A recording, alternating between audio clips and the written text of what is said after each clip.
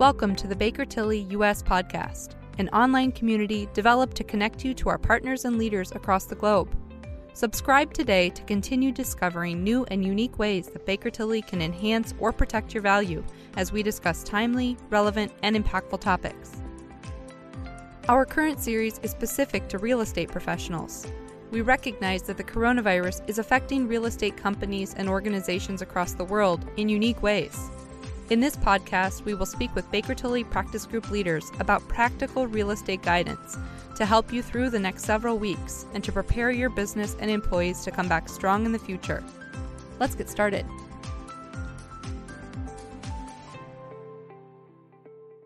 Hello, and welcome to this week's edition of Buzz House, our Baker Tilly weekly podcast where you can find all the buzz affecting multifamily housing. I'm Don Bernard, the partner in charge of Baker Tilly's multifamily housing practice. I'll be talking with my cohort and partner, Garrett Gibson, who also specializes in consulting and multifamily transactions around the country. We are extremely delighted to have a guest in the Buzz House with us today. Joining us is Laura Cataldo, Senior Consulting Manager with Baker Tilly's Construction and Real Estate team. Laura works with contractors across the country on business performance and management effectiveness.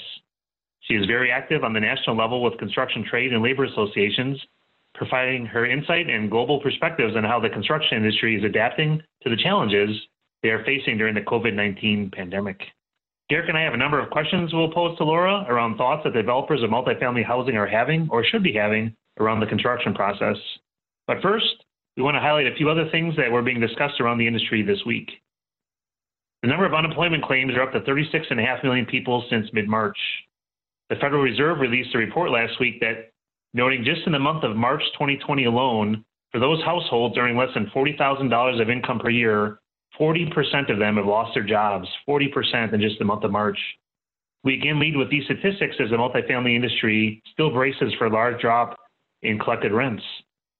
However, through discussion with our clients and reading other industry surveys, generally speaking, May rent collections are trending well and even slightly ahead of April rent collections, which weren't down a significant percentage across the industry. However, with unemployment continuing to climb and some of the CARES Act provisions impact already past us, there is, of course, concern for the next couple of months until jobs start to come back, so we'll keep you in the loop on this activity.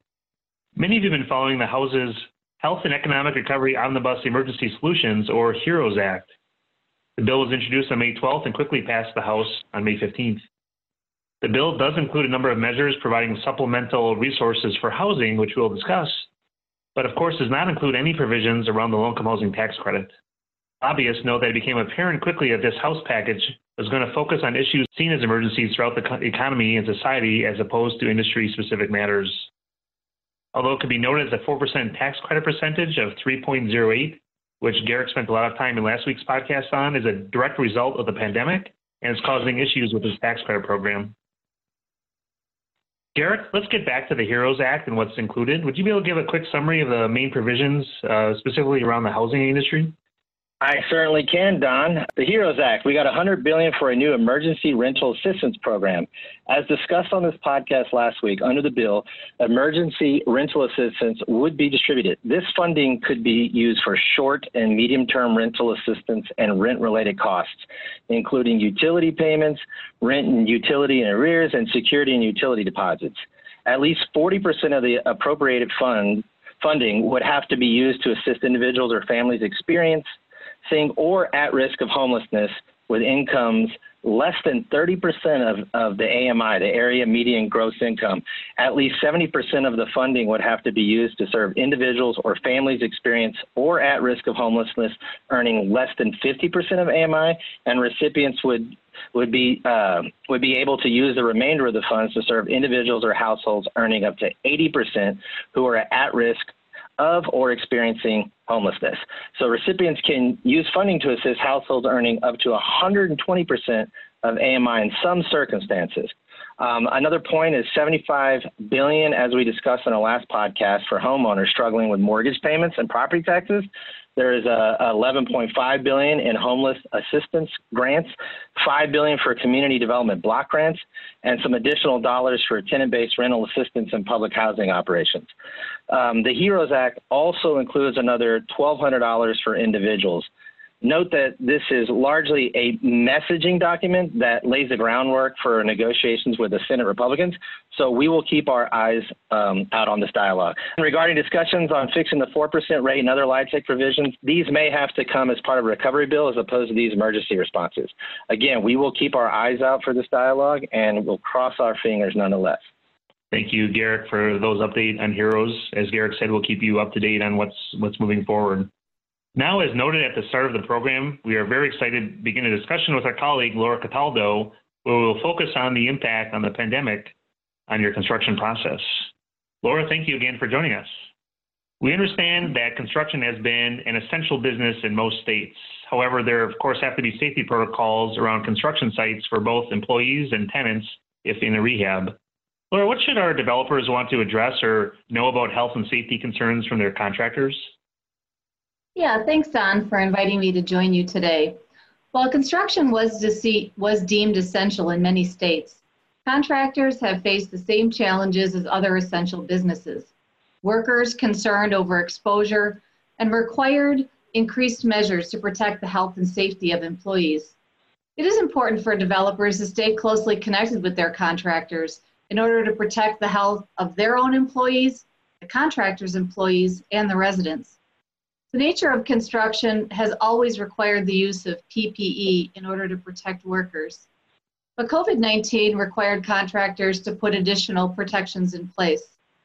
It is common today that contractors are temperature screening any individual that enters the job site. One contractor that I recently spoke with uses colored armbands to identify employees once they've been tested for the day. Some interior trades are working multiple shifts to allow proper distancing or reduce the number of workers on the site at one time. And most contractors are staggering breaks and conducting job site meetings with technology in order to meet the physical distancing requirements. Developers should be asking the contractor what safety protocols are in place to evaluate employee health, communicate on the job site, or limit gatherings. And lastly, many contractors are embracing prefabrication right now as a way to alleviate the challenges of worker distancing and compromised schedules. Fabricating the components off-site, delivering them to the site, and then installing might be an effective way to minimize the number of workers on your site without negatively impacting the schedule. Thanks, Laura. That's very interesting. There's a lot of talk in the industry about the possibility of supply chain issues regarding building materials getting to the construction sites. First, what is your experience with this? And second, how can developers be proactive working with architects and GCs to avoid these issues to the extent they can? Yeah, thanks, Garrick. I just got off a call with a number of large general contractors from around the country that are part of a task force that I serve on. We're talking about what they're seeing, and supply chain issues absolutely hit the top of the list in the conversations we were having. AGC of America has been surveying its contractor members from across the country over the last 2 months to measure the impact of the pandemic on the industry. And a growing number of contractors are reporting material shortages and delays, especially from products sourced overseas. One of the attendees on the call today referenced flooring that was coming from Belgium that's been on the boat and is waiting to be unloaded in New York. And there's no telling when that material is going to actually make it to their site. So talk with your design professionals and contractors about identifying materials that might be laid as soon as possible. It's important to know what items are the long lead items so that you can identify the impact of those delays to the project cost and schedule. Evaluate if there are locally sourced alternatives, those that might be available that can minimize disruptions to the schedule. And if cost increases are incurred, it's important for you to understand how that will impact your project's contingency and ultimately your construction loan. Laura, speaking of design professionals, are you seeing talk of architects thinking through common spaces and other building space with respect to COVID-19? Yeah, absolutely. Without a doubt, COVID-19 is bringing an increased need for physical distancing that will redefine community space for quite some time. So for your existing space, it's important to establish guidelines for your residents that address both new density limits as well as cleaning protocols. Whether it is a social gathering space, an outdoor patio, or a fitness center, consider requiring advanced sign-up to use the space, removing some of the available furniture or equipment to accommodate reduced numbers, and having sanitizing supplies in place for residents to use after each use. Now, crisis creates opportunity for innovation. And right now, we are seeing the design and building community respond with new standards, products, and materials to meet heightened safety and health requirements, such as plexiglass windows at the front desk, touchless features for entryways and shared sinks, and utilization of antimicrobial building materials. One of the architects I spoke with this week suggested that with the current concerns about too many people in tight spaces and recirculating air, the solution might just be the opposite: larger spaces, more fresh air, natural materials, etc. So if you have a project currently in the planning phase, now is the time to talk with your design professionals about interior revisions. What do they recommend to help you meet the new health guidelines and your residents' preferences? Laura, thanks a lot for that good information. On another note, timeline and construction completion dates have had a lot of discussion. I really liked your point in your last session about crisis creates opportunities for innovation. When looking at, do you have ideas or tips around being proactive in planning, when our apartment owners need to get an apartment project placed in service by a certain date? Yeah, Don, as we already discussed, this pandemic has disrupted both workforce and material availability, making it very important that developers stay closely connected with their contractors on their projects to identify schedule delays as early as possible. This is where some contractors are utilizing multiple shifts of workers or prefabrication as a solution to avoid future disruptions to schedules. And as it relates to schedules being delayed, some building owners are seeing this as an opportunity to get their project started earlier. If they selected a contractor for a project that's not yet underway, maybe they can accelerate their project schedule to take advantage of the contractor's availability. That's great. Laura, one really quick follow-up around timing of placing in service. We've seen and heard from many municipalities that they're having staff being on furlough. Are you seeing issues with getting building inspections and certificate of occupancy issued? Yeah, this is absolutely an issue right now across the country. Private industry wasn't the only one to feel the impact of the pandemic, and governmental agencies at the local, state, and national level are all dealing with delays. In order for you to receive your occupancy permit, you need to have the inspections and approval happen as planned. So stay connected with your local municipalities to understand the delays that they're facing. Understanding this in advance and knowing how the inspections and approvals might be impacted allows you an opportunity to plan ahead and to adjust your schedules accordingly so that you can meet your target dates. So Laura, I guess up to this point, we've kind of really centered around timing and sort of design specifications, et cetera. But specifically dealing with the actual contracts, what are you seeing in terms of how current contracts are being dealt with in the context of force majeure clauses, and how do you think this pandemic affects contracts moving forward? Thanks, Garrick. As we've discussed, COVID-19 has resulted in many projects halting or being significantly delayed due to supply chain or workforce disruption. While I'm not qualified to offer legal advice, now is the time that developers should be reviewing their contracts and consider how the contract's delay, time extension, or force majeure clause allocate risk between the parties. Force majeure is a common clause in contracts that frees both parties from liability or obligation when an extraordinary event or circumstance beyond control or as an act of God prevents one from fulfilling their contractual obligations. Our construction team at Baker Tilly had a call with an attorney recently to discuss force majeure, and he claimed that in all his years of practicing, he had never dealt with this issue. But now it is the conversation with all of his construction clients as they seek to understand if COVID-19 constitutes a force majeure event. The industry standards of AIA or consensus documents for contracts do not have specific force majeure clauses, but do include an excusable delay clause that could be applied to COVID-19 impacts and delays. With all of this uncertainty around who holds responsibility for COVID-19 delays, The legal system will be forced to evaluate force majeure under 3 conditions: the contract language, the documented facts of what happened on the project, and the relationship between COVID-19 and the relief sought. We recommend that you clarify if epidemic, pandemic, or illness is specifically identified in your force majeure clause. If not, does your clause include act of God or natural disaster?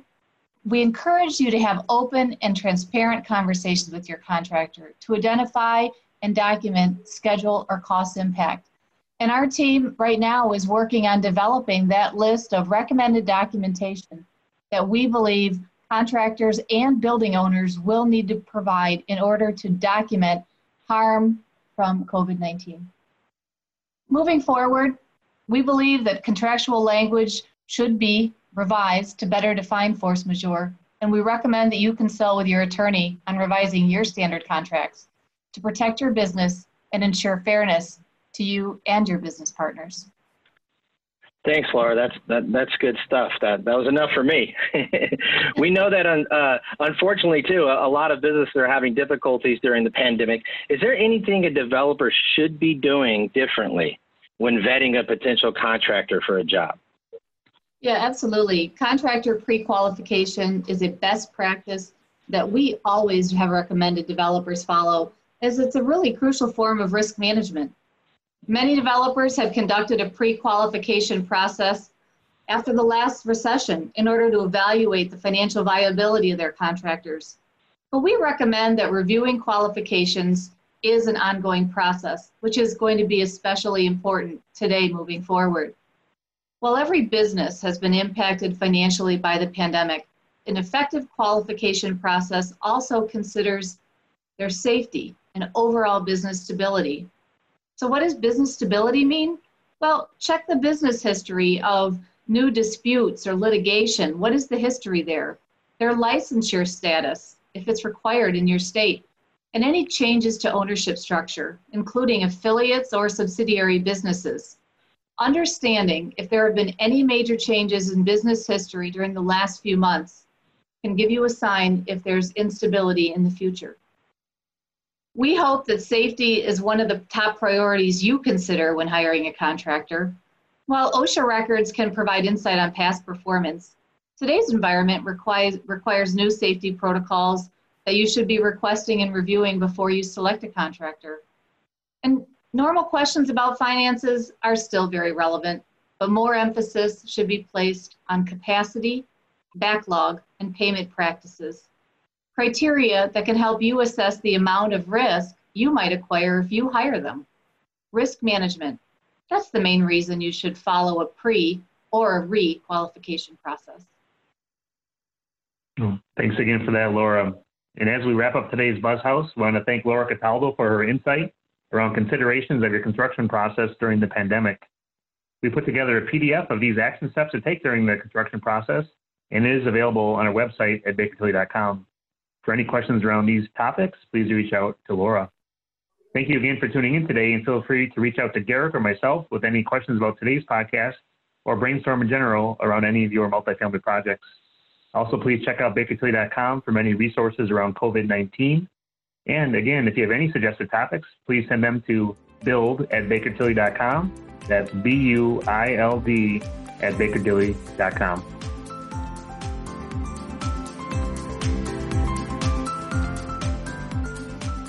Thank you for joining us today. To receive notification when new episodes become available, please subscribe to Baker Tilly US wherever you get your podcasts.